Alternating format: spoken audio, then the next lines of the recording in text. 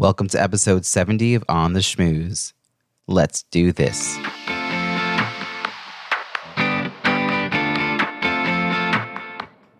Welcome to On the Schmooze, the podcast that highlights talented people from different fields, explores how they built strong networks, and overcame challenges on their way to becoming successful leaders. Now here's your host, Robbie Samuels. Stress. We all feel it, and it's become a bigger problem with our 24/7 business culture. What if you could take a time machine back to the 80s and start a stress management consultancy before anyone was really talking about stress? Can you imagine being insightful enough to kick off that conversation? Well, you don't have to, because today's guest did start her business over 30 years ago, and she shares her journey from startup to international motivational speaker and coach. On the Schmooze is proud to be a headliner on C-Suite Radio, which is part of the C-Suite Network, a network of 500,000 C-level executives. Now, onto this week's show. Today's guest is a world authority on executive stress. She is currently CEO of a leading UK stress and well-being consultancy and chair of the International Stress Management Association in UK. In 1988, she founded Stress Awareness Day, which is celebrated around the world. She is a well-respected authority on building resilience and managing organizational change. Through her work as an international motivational speaker and coach, she has worked with global companies in the US, UK, and in the Middle East. She's often called by the media to provide comments around issues of workplace stress and bullying, and has appeared on BBC, CNN, and Studio One Dubai, to name but a few. Her latest book, Show Stress Who's Boss, has been translated into Arabic and is available in the United Arab Emirates. Please join me in welcoming Carole Spiers. Hi, hello. Carole, thank you so much for joining me from your office in London. I'm so excited that we're able to have this conversation. I want to just jump right in. You know, this is a podcast about leadership and building great networks. So tell me, what does leadership mean to you? And when did you realize you had the skills to lead? Well, I think I'll go with the second part first, actually, Robbie, and thank you very much indeed for the invitation. I think I first realized I had the skills to lead when I was about 6 years old in the playground.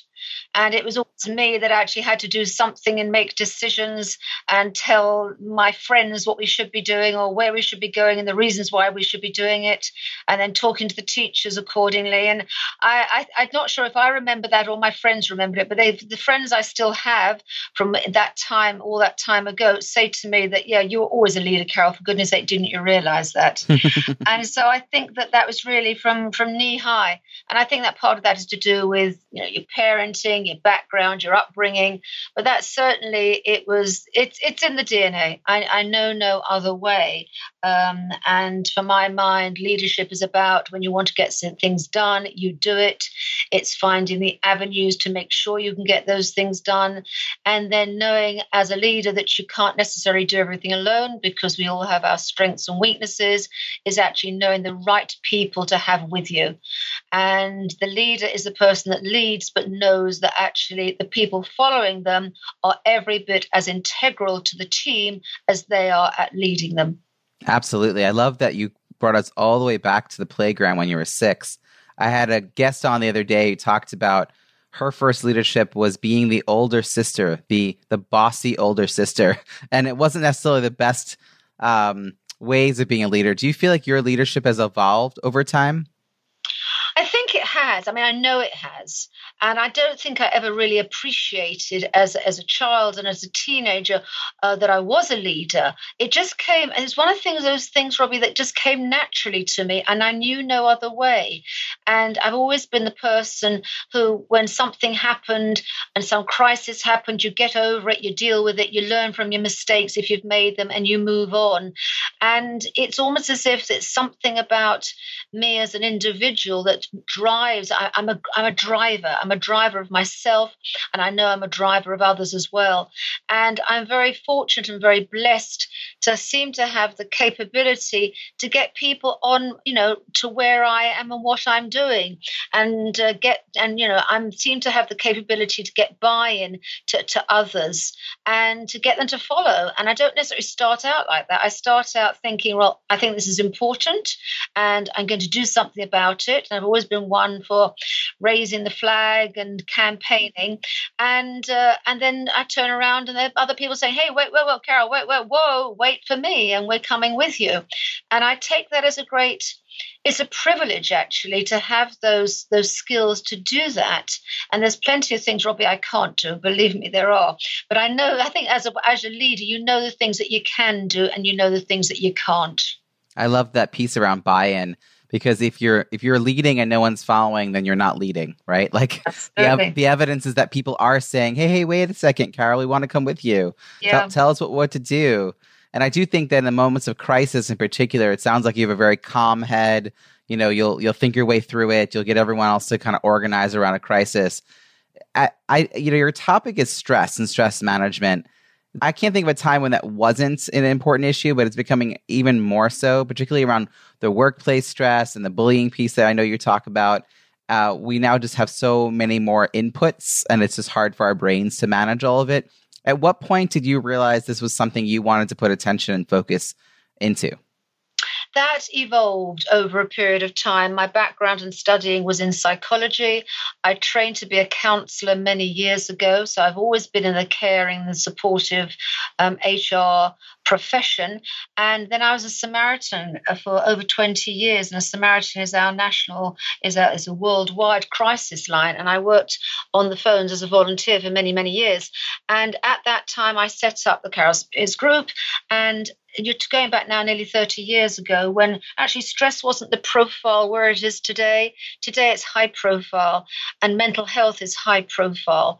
And it doesn't mean we haven't got a long way to go, but it is high profile. But when I set up the consultancy in the late 1980s, it wasn't where it is today. Then it was quite innovative. And again, being an entrepreneur, I had this idea about how can I bring my skills and my strengths to industry and hopefully offer them something that would be helpful and useful to them. And as I was a counsellor, I thought, well, how can I take counselling into industry? And to start off with, I sort of started knocking on doors at that time and saying, I've arrived, I'm a counsellor, I've come to help you. And of course, nobody was interested in the slightest. And then I realised quite quickly, actually, that stress was being talked about, but only in a very small way at that time. And I decided that I was going to take the model that I'd learned of counselling into industry and see if I could actually kick open a few doors by doing that. And, it didn't happen just like that, Robbie. It really didn't. People say to me, oh, gosh, did it happen quickly? And the answer very simply to that is no, it didn't happen quickly. It took tenacity, it took commitment, it took dedication, and sometimes just being sort of bloody minded to say, things went wrong. Yes, what was the learning that came out of that? And things don't work and you have to start again. But that's a part of leading and doing. So heading up my own business it suited my skills and it suited my skill set, insofar as there I was able to do something which was, for me, was a big risk at that time in actually doing that, because I always worked in the voluntary sector. And here was I now turning up into the corporate sector saying, I think that this is really important, and what I'm saying is important in industry. There was a need for managing stress even those years ago. So if we fast forward to where we are today, it's dramatically changed. But I have to say, Robbie, people are people. So whereas they were in the late 1980s and 1990s, there is still stress. There's huge stress in industry today. And you mentioned workplace bullying. Yes, it's rife in industry today. What I love about talking to you is that I speak to a lot of entrepreneurs who are about, 5 to at most 10 years in, and a lot of them made their way in an online business setting. So to speak to someone who really has had a career doing this, who can speak to, that part in the very beginning when it was really hard and you were trying to frame even what you offered in a way that would be receptive to other people would hear it and be like excited about it, and how it's iterated and evolved all these years. And to see your success in a 30-year sort of lens, right? And now, now you're an established authority. The overnight success 10 years in the making kind of thing, and now all that time has paid off. So these days, what do you find most rewarding about the work you do? I think that I seem to have been born with the with the feeling inside that I need to make a difference, and I feel that very strongly. As much as I did 30 years ago, I feel it equally as strongly today. Is that if I've been blessed. With being able to speak. I'm not saying the greatest speaker in the world, but I can open my mouth. And as I say, there's lots of things I can't do.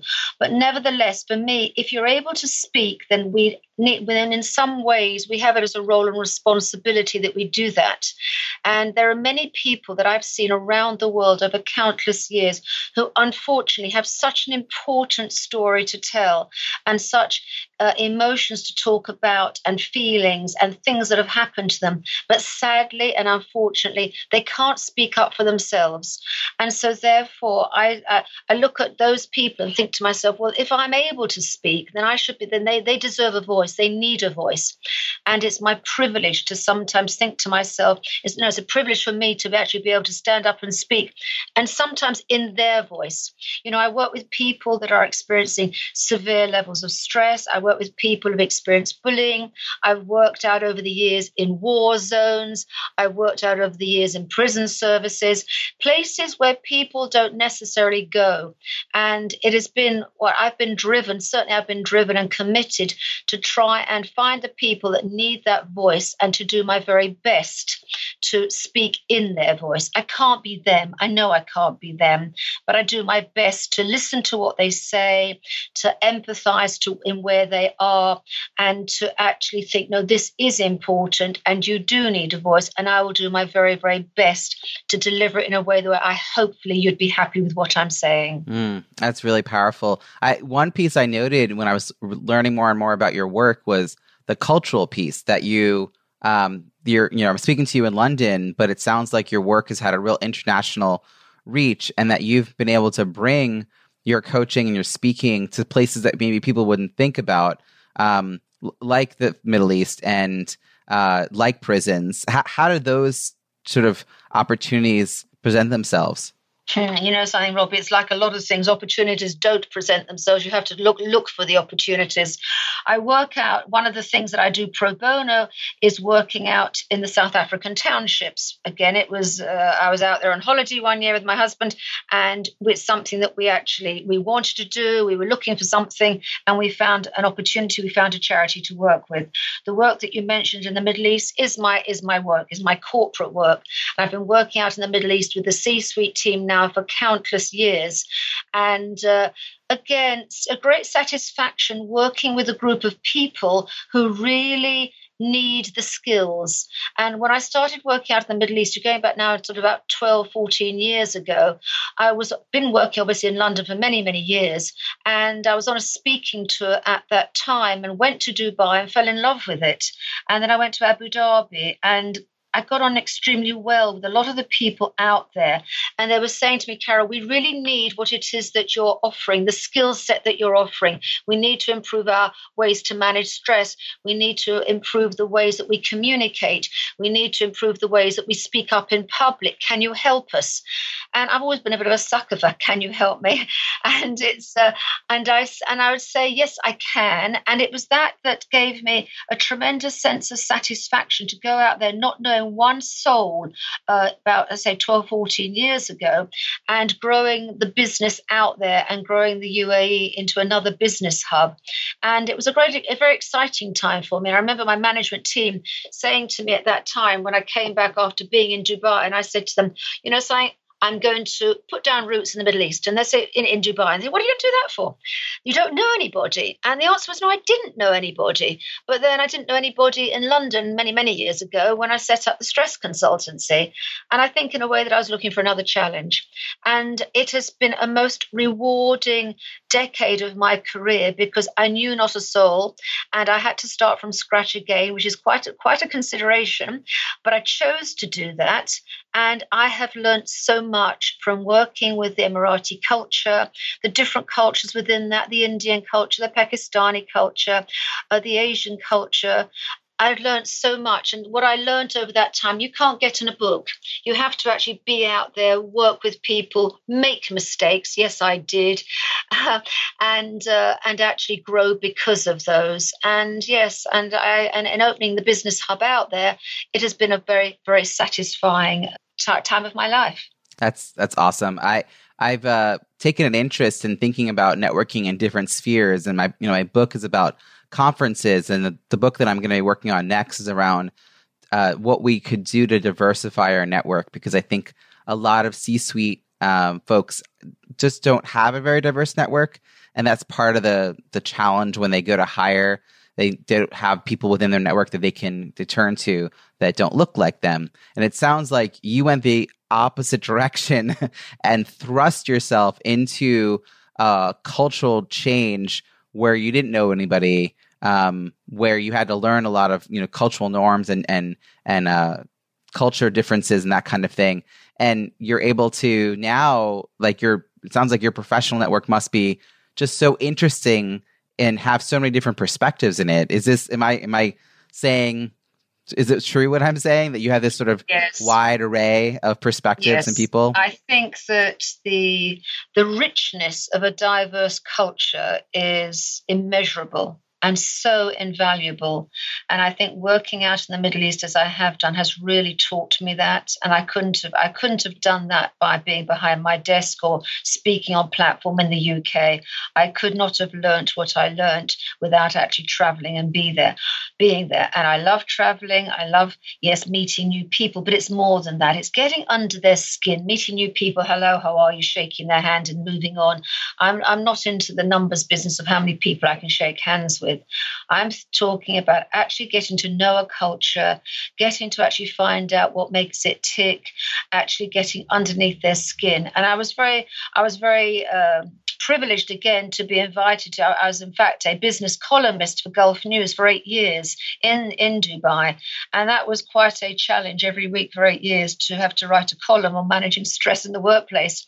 And it was just very satisfying to receive the comments from people and the gratitude that they had in terms of the expertise that I gave to them and they gave to me as well. This is two-way traffic, Robbie. This is not just, yes, I give to them, but the learning and the growth that it gave to me was absolutely immeasurable. Yeah, and it sounds like you also had a willingness to go and do that. Did you have other experiences earlier in life that gave you some confidence that you'd land on your 2 feet going into a new situation like that?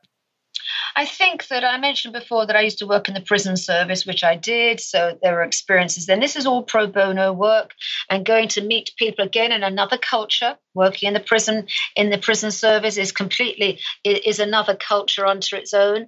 And that was quite awesome in its own way. And I say awesome is not quite the right word, but it was quite a challenging experience. It certainly was that. I mentioned before I worked out in war zones, which I did in the 1990s. I worked out in the former Yugoslavia.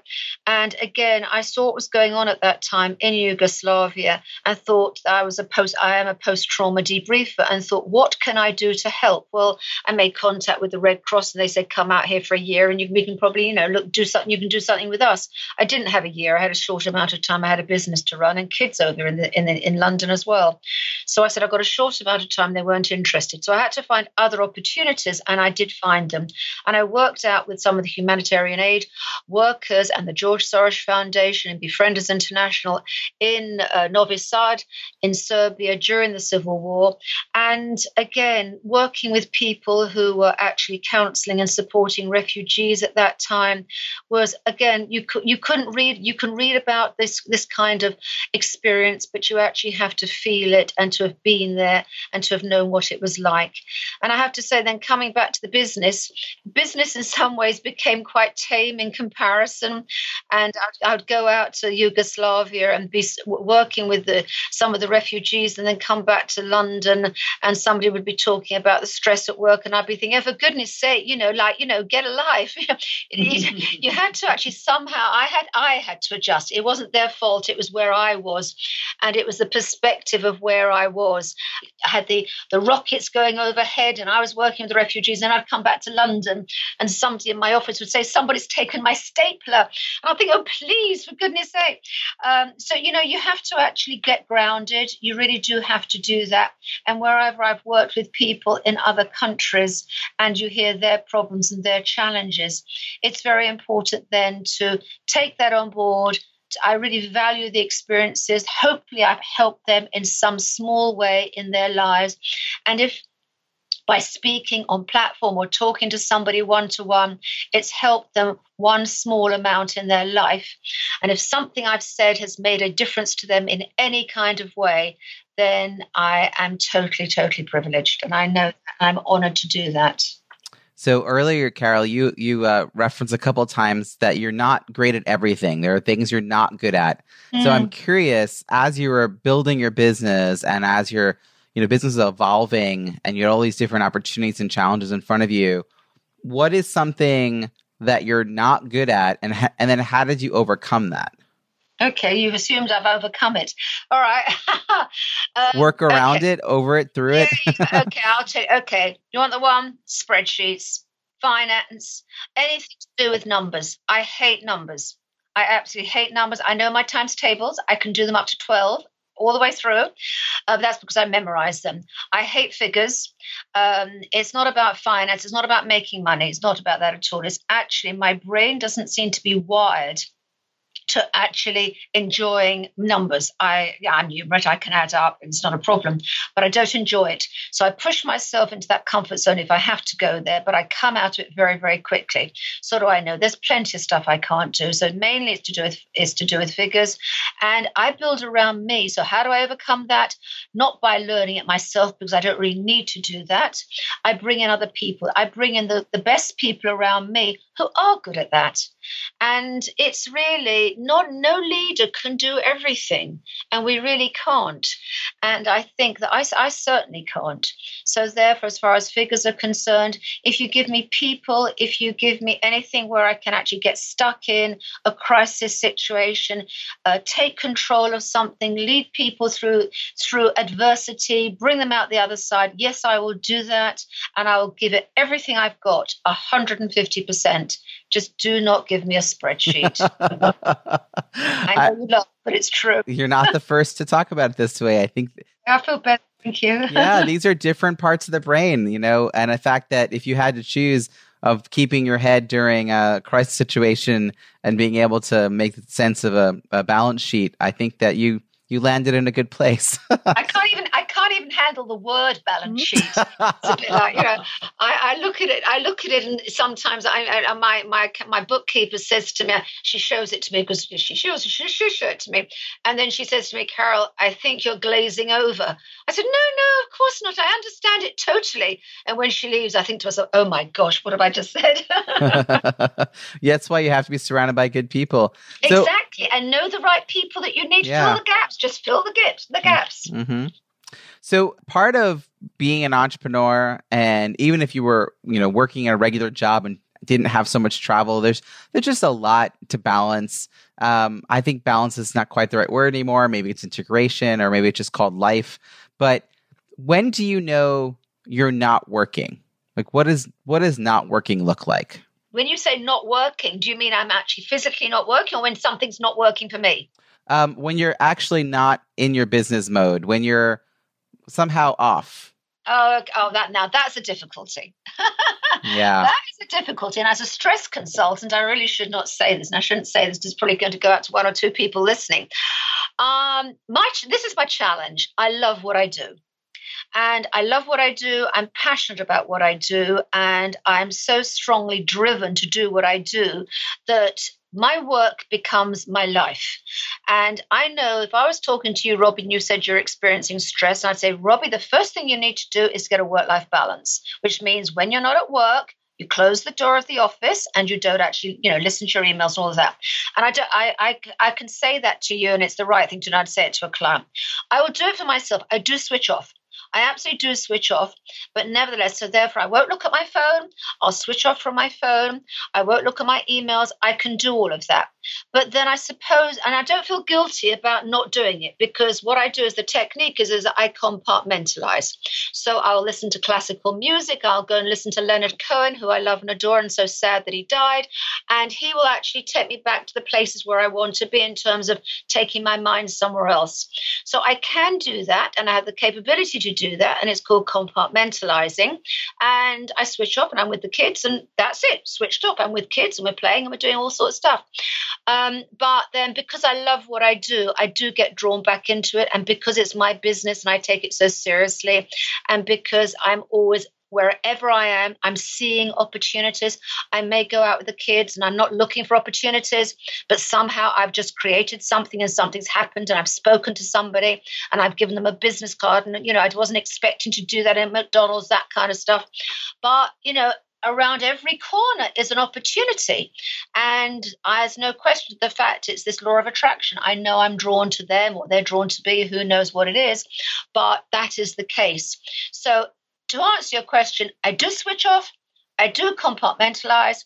I love going to the opera. I love going to concerts. I love my Leonard Cohen. And my phone is everything to me because I have my pictures and my music, and I can switch off from the world. It's kind of nice to hear you share that that's a challenge for you, because I think many people listening, including myself, find that particularly when you're doing work you love, and it's something you know it's going to have a big impact on the people that you serve, and you just put your all into it. So it's always, I used to ask more about like, what does self-care look like for you, which I'll follow up and ask you that question. But I've learned to start by asking people, when do you know you're not working? Because when do you know that you're off in that way? Because I think that's sometimes harder for people to say. But do you have any morning routines or any kind of ongoing practice that helps you sort of manage the stress of being a business owner? Yes, I do. I really do. I am very disciplined. So my husband will tell me, I'm very disciplined. I'm very organized. So I'll get up in the morning and I will do Pilates. I will do that first thing. And then I'll get myself into the office, and I'll always drink loads and loads of water. So I've sort of drunk pints of water by the time I get into the office. I never drink coffee. I never drink tea. So I'm a water girl the whole time. And during the day, I will stretch. I will move my body. I will walk. I do quite a lot of walking, and I'll make sure that I walk around the office and get out of it and go for a walk, particularly at lunch times, and do that. So I'm very aware of my body and what it needs. And, I talk to other people about the body being a machine, which it is. The body needs looking after, which you have to do.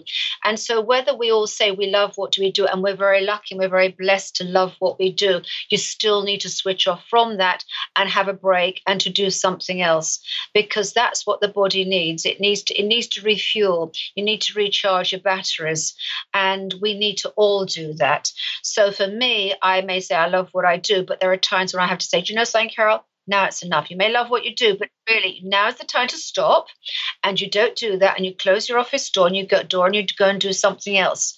And I don't sit there in the intrusive thoughts about like, I must do this and I must do that. I go to sleep. My big thing for me is that I have to have my sleep. So therefore, if I don't get my sleep, then I'm not very good on platform. I say not very good. I do it. Of course I do, but I don't feel as good. I don't feel as energized. And so therefore, I need my sleep. So I know what my body needs. It needs to eat the right foods. It needs to exercise, and it needs a fair amount of sleep. If I don't get that, then it wouldn't be a happy body. And I want to get the most out of my body as I can, which means I have to look after it, which is what I do.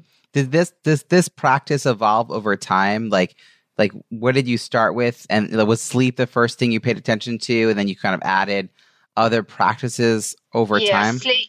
I knew how many hours sleep I need. I need at least 7 hours sleep a night. If you give me 8 or 9, I love it, but I can manage on 7. But don't give me 6; I'm not very happy. So one of the most important things is for people to know how many hours. Not how many hours do they function on, but how many hours do they need. And I know what my body needs. Not everybody does, but I know what my body needs. So I knew that first and foremost. And then also, as far as eating is concerned, as you get older, your metabolism slows up, And so therefore you need to exercise, you need to eat the right foods. And if you don't eat the right foods, then you're not going to burn off your calories. If you don't burn off your calories, you're going to start putting on weight. And I'm fanatical about my weight. My kids are fanatical about their weight. I don't know where they get it from, but of course it's from me. And of course they're thinner than I am, which I hate, of course, but my kids are much younger than me, so it's okay. But I am fanatical about my weight. And so therefore it's like, if you don't want to put on weight, Carole, then you have to eat the right foods. And it's just, that's how it is. And people say to me, oh, Carole, you're so thin. How do you manage it? You're so lucky. And I say, do you know something, guys? This is nothing to do with luck. This is pure discipline. And the cream cakes that you're eating and the gâteaux that you're eating and the profiteroles that you're eating, well, I quite like some of those as well. They say, well, just eat it. Have it. I'll say no. And it doesn't mean I don't sometimes have something. Of course I do. But overall, I am very disciplined in what I eat. And I wouldn't question feeling guilty. I've now got to the stage where I don't even like sweet foods particularly because my body is so used to not having them. So really, to come back to what you said, it's discipline, it's discipline. Yeah. There you go. And probably a little bit of planning too, so you're not caught off guard. Yes. Yeah. So this podcast is about leadership and networking. So earlier we were talking about just how vast and diverse your network has become over the last 3 decades of working professionally. I'm curious what you have done to nurture your closest connections, or even like the next layer out, the people that you're fond of but you don't work closely with. Like, are you purposeful in how you stay connected and sustain those connections? The answer to that is yes. And I use the word that you just used. I am endlessly curious. And if you're curious about people, and if you are interested, and if you're an interesting person yourself and you're interested in other people, then people will be drawn to you. So you said to me, do I purposefully keep in contact with people? The answer is yes, I do. Not because I'm trying to sell to them, because I'm really not. But I suppose, again, I'm driven by what I believe is an important message of helping people to balance their lives, helping people to manage stress, manage organizational change, manage workplace bullying. For me, those are really important messages. And as I said before, if I can help one little tiny bit, then I take that as an honor to be able to do that. So therefore, I like keeping in contact with people, growing my network from here around the world, because it's different for everybody. So whether I'm helping somebody in a South African township or working with somebody in Dubai in a C-suite team director in Dubai, from one extreme to another, if there's a little something that I can do to help either of them in a different way, then that's what I do, insofar as, yes, it's purposefully keeping in contact and maintaining that contact with them. Do you have any systems that you use to keep track of when you last spoke to someone or who you want to reach out to in the next month? Well, I'd like to say I keep a complete dossier of everybody, but I don't. What we do is very simple. I keep everything simple in the office. Is that we send out a bi-monthly newsletter. I try and write something of hopefully of benefit and that's useful. I write in bite-sized chunks because that's how people read these days. They don't want long diatribes anymore. So therefore, everything's written in bite-sized chunks. And I'm used to writing that for the newspapers. And so therefore, it's a matter of writing in a way that hopefully maybe something I said brings about a spark in something to them. And maybe it can make a difference in a small way to them, whether it's a tip, whether it's a strategy, something I experienced, which I will pass on to them. And so therefore, in that way, you're hoping that can help them, that can make a little difference to them. How do introductions play out in your work? I imagine you meet a lot of interesting people that you're thinking, oh, these two should know each other. Does that ever kind of happen? Is that something organically that's happening? You mean I introduce one person to another? Mm-hmm. Yeah. Oh, I love doing that. I imagine. Oh, that's just joy. It's like, somebody, it's even like if you want a plumber, oh, you need a plumber. I've got the best plumber for you. And it's like, my goodness, I don't get anything out of this and I don't want anything. But I just love that helping people to grow. Because if I know somebody and somebody mentions to me something about, I say, oh, you must speak to this person, or you may speak to that person. And to get that connection, it's not easy. We think it's very easy to connect, and we know LinkedIn makes it very easy to connect these days, and it is. You can get to the CEO here and a CEO there.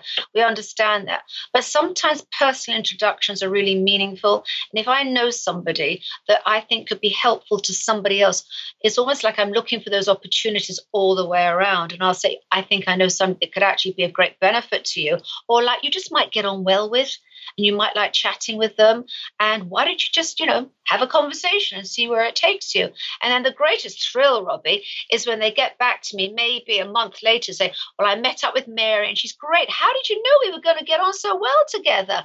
And I'll say, just gut feel told me that you're going to get on well together. And they say, oh, she's so lovely. And that to me is the greatest joy.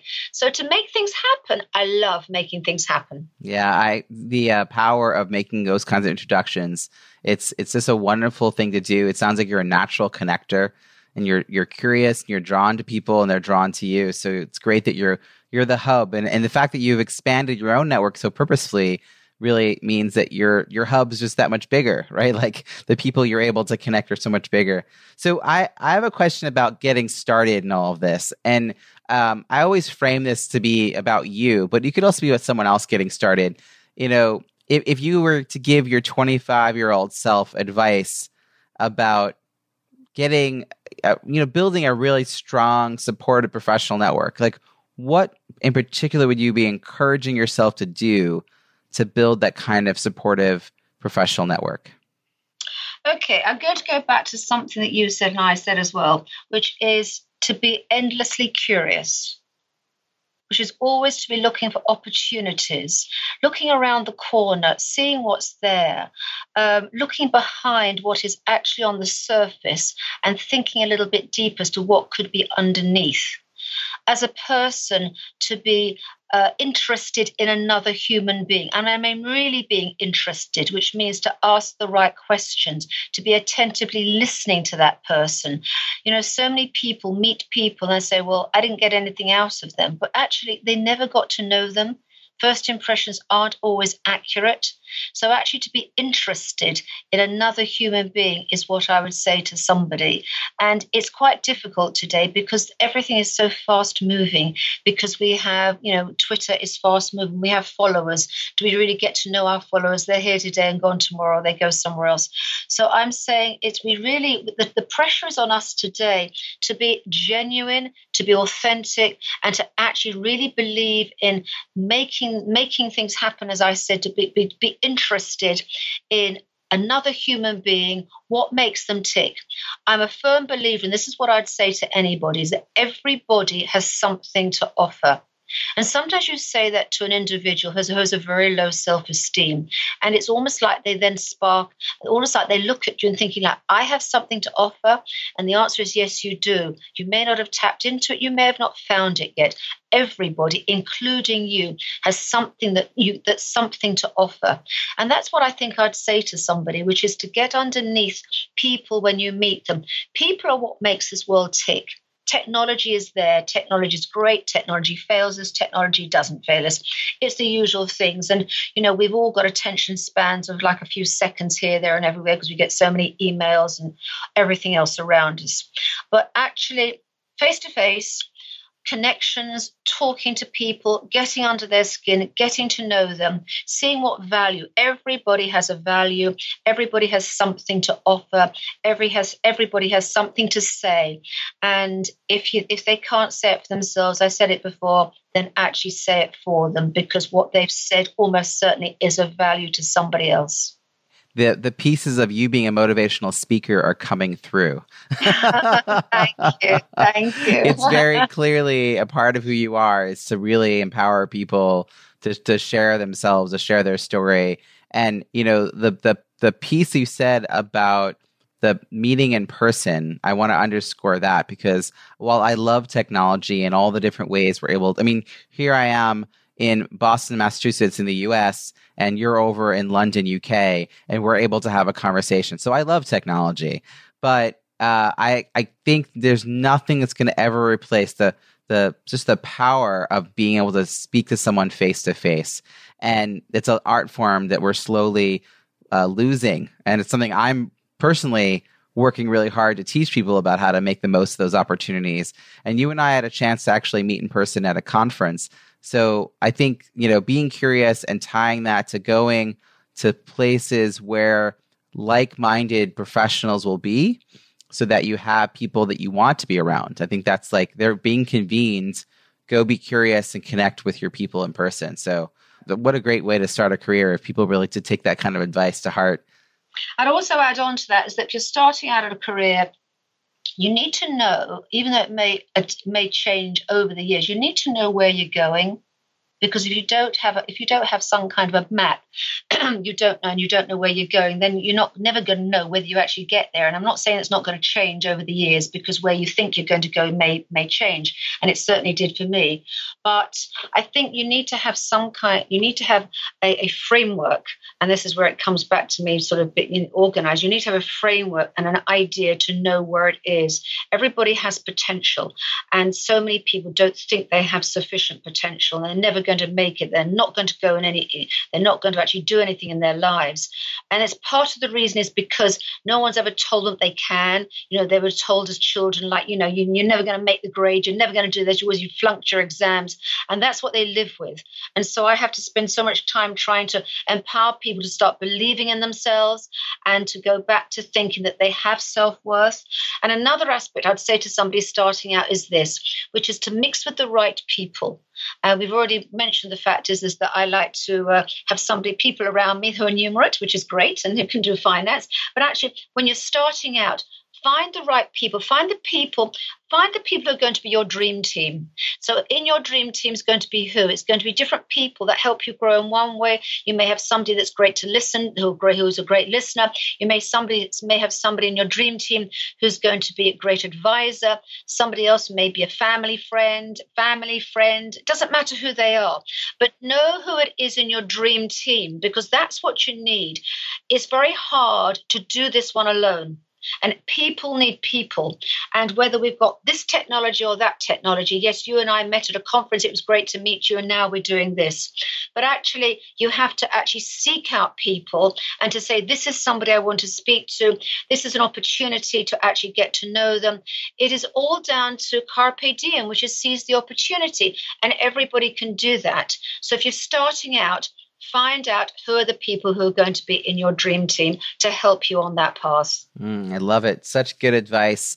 I wanted to ask you, because I'm hoping that we will see each other a year from now at the next conference. But when we do have the opportunity to connect again in a year from now, what will we be celebrating? What accomplishments will you have achieved in the year? Okay. Well, something else I didn't mention is I actually head up a charity. I head up a charity called the International Stress Management Association.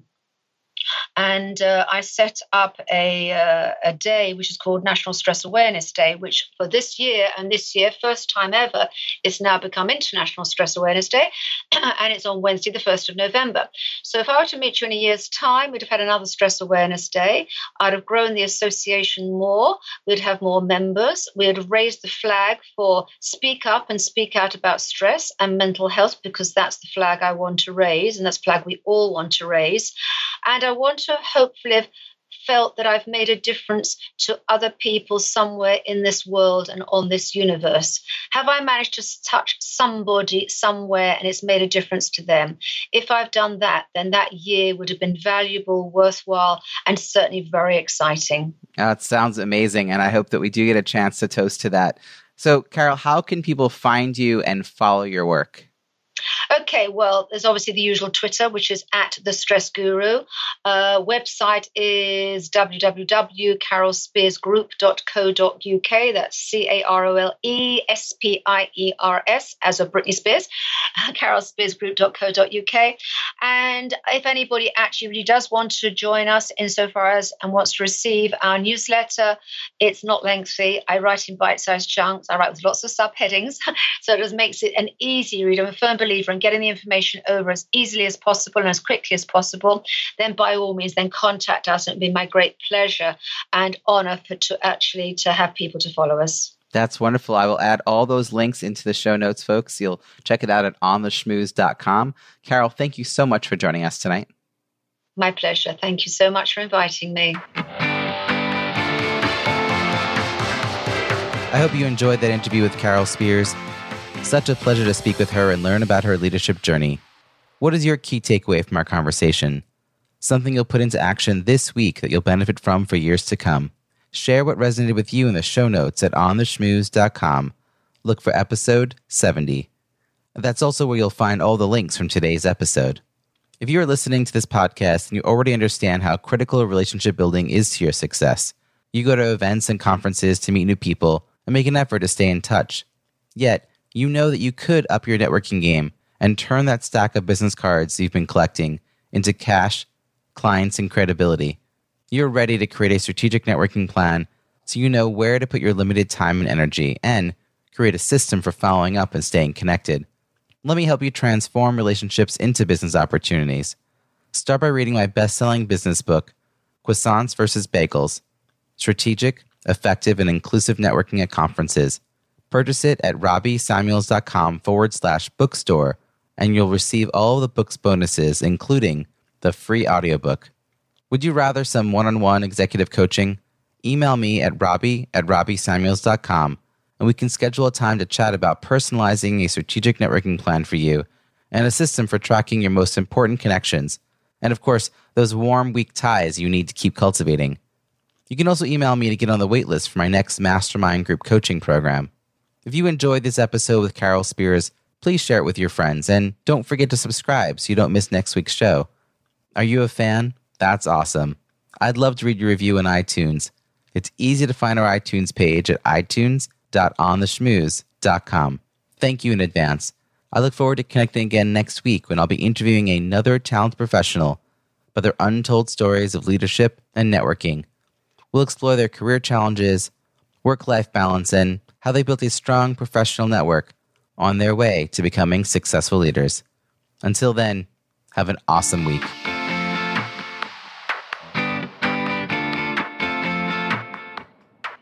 Thanks for listening to On the Schmooze podcast at www.ontheschmooze.com. That's On the Schmooze, SCHMOOZE.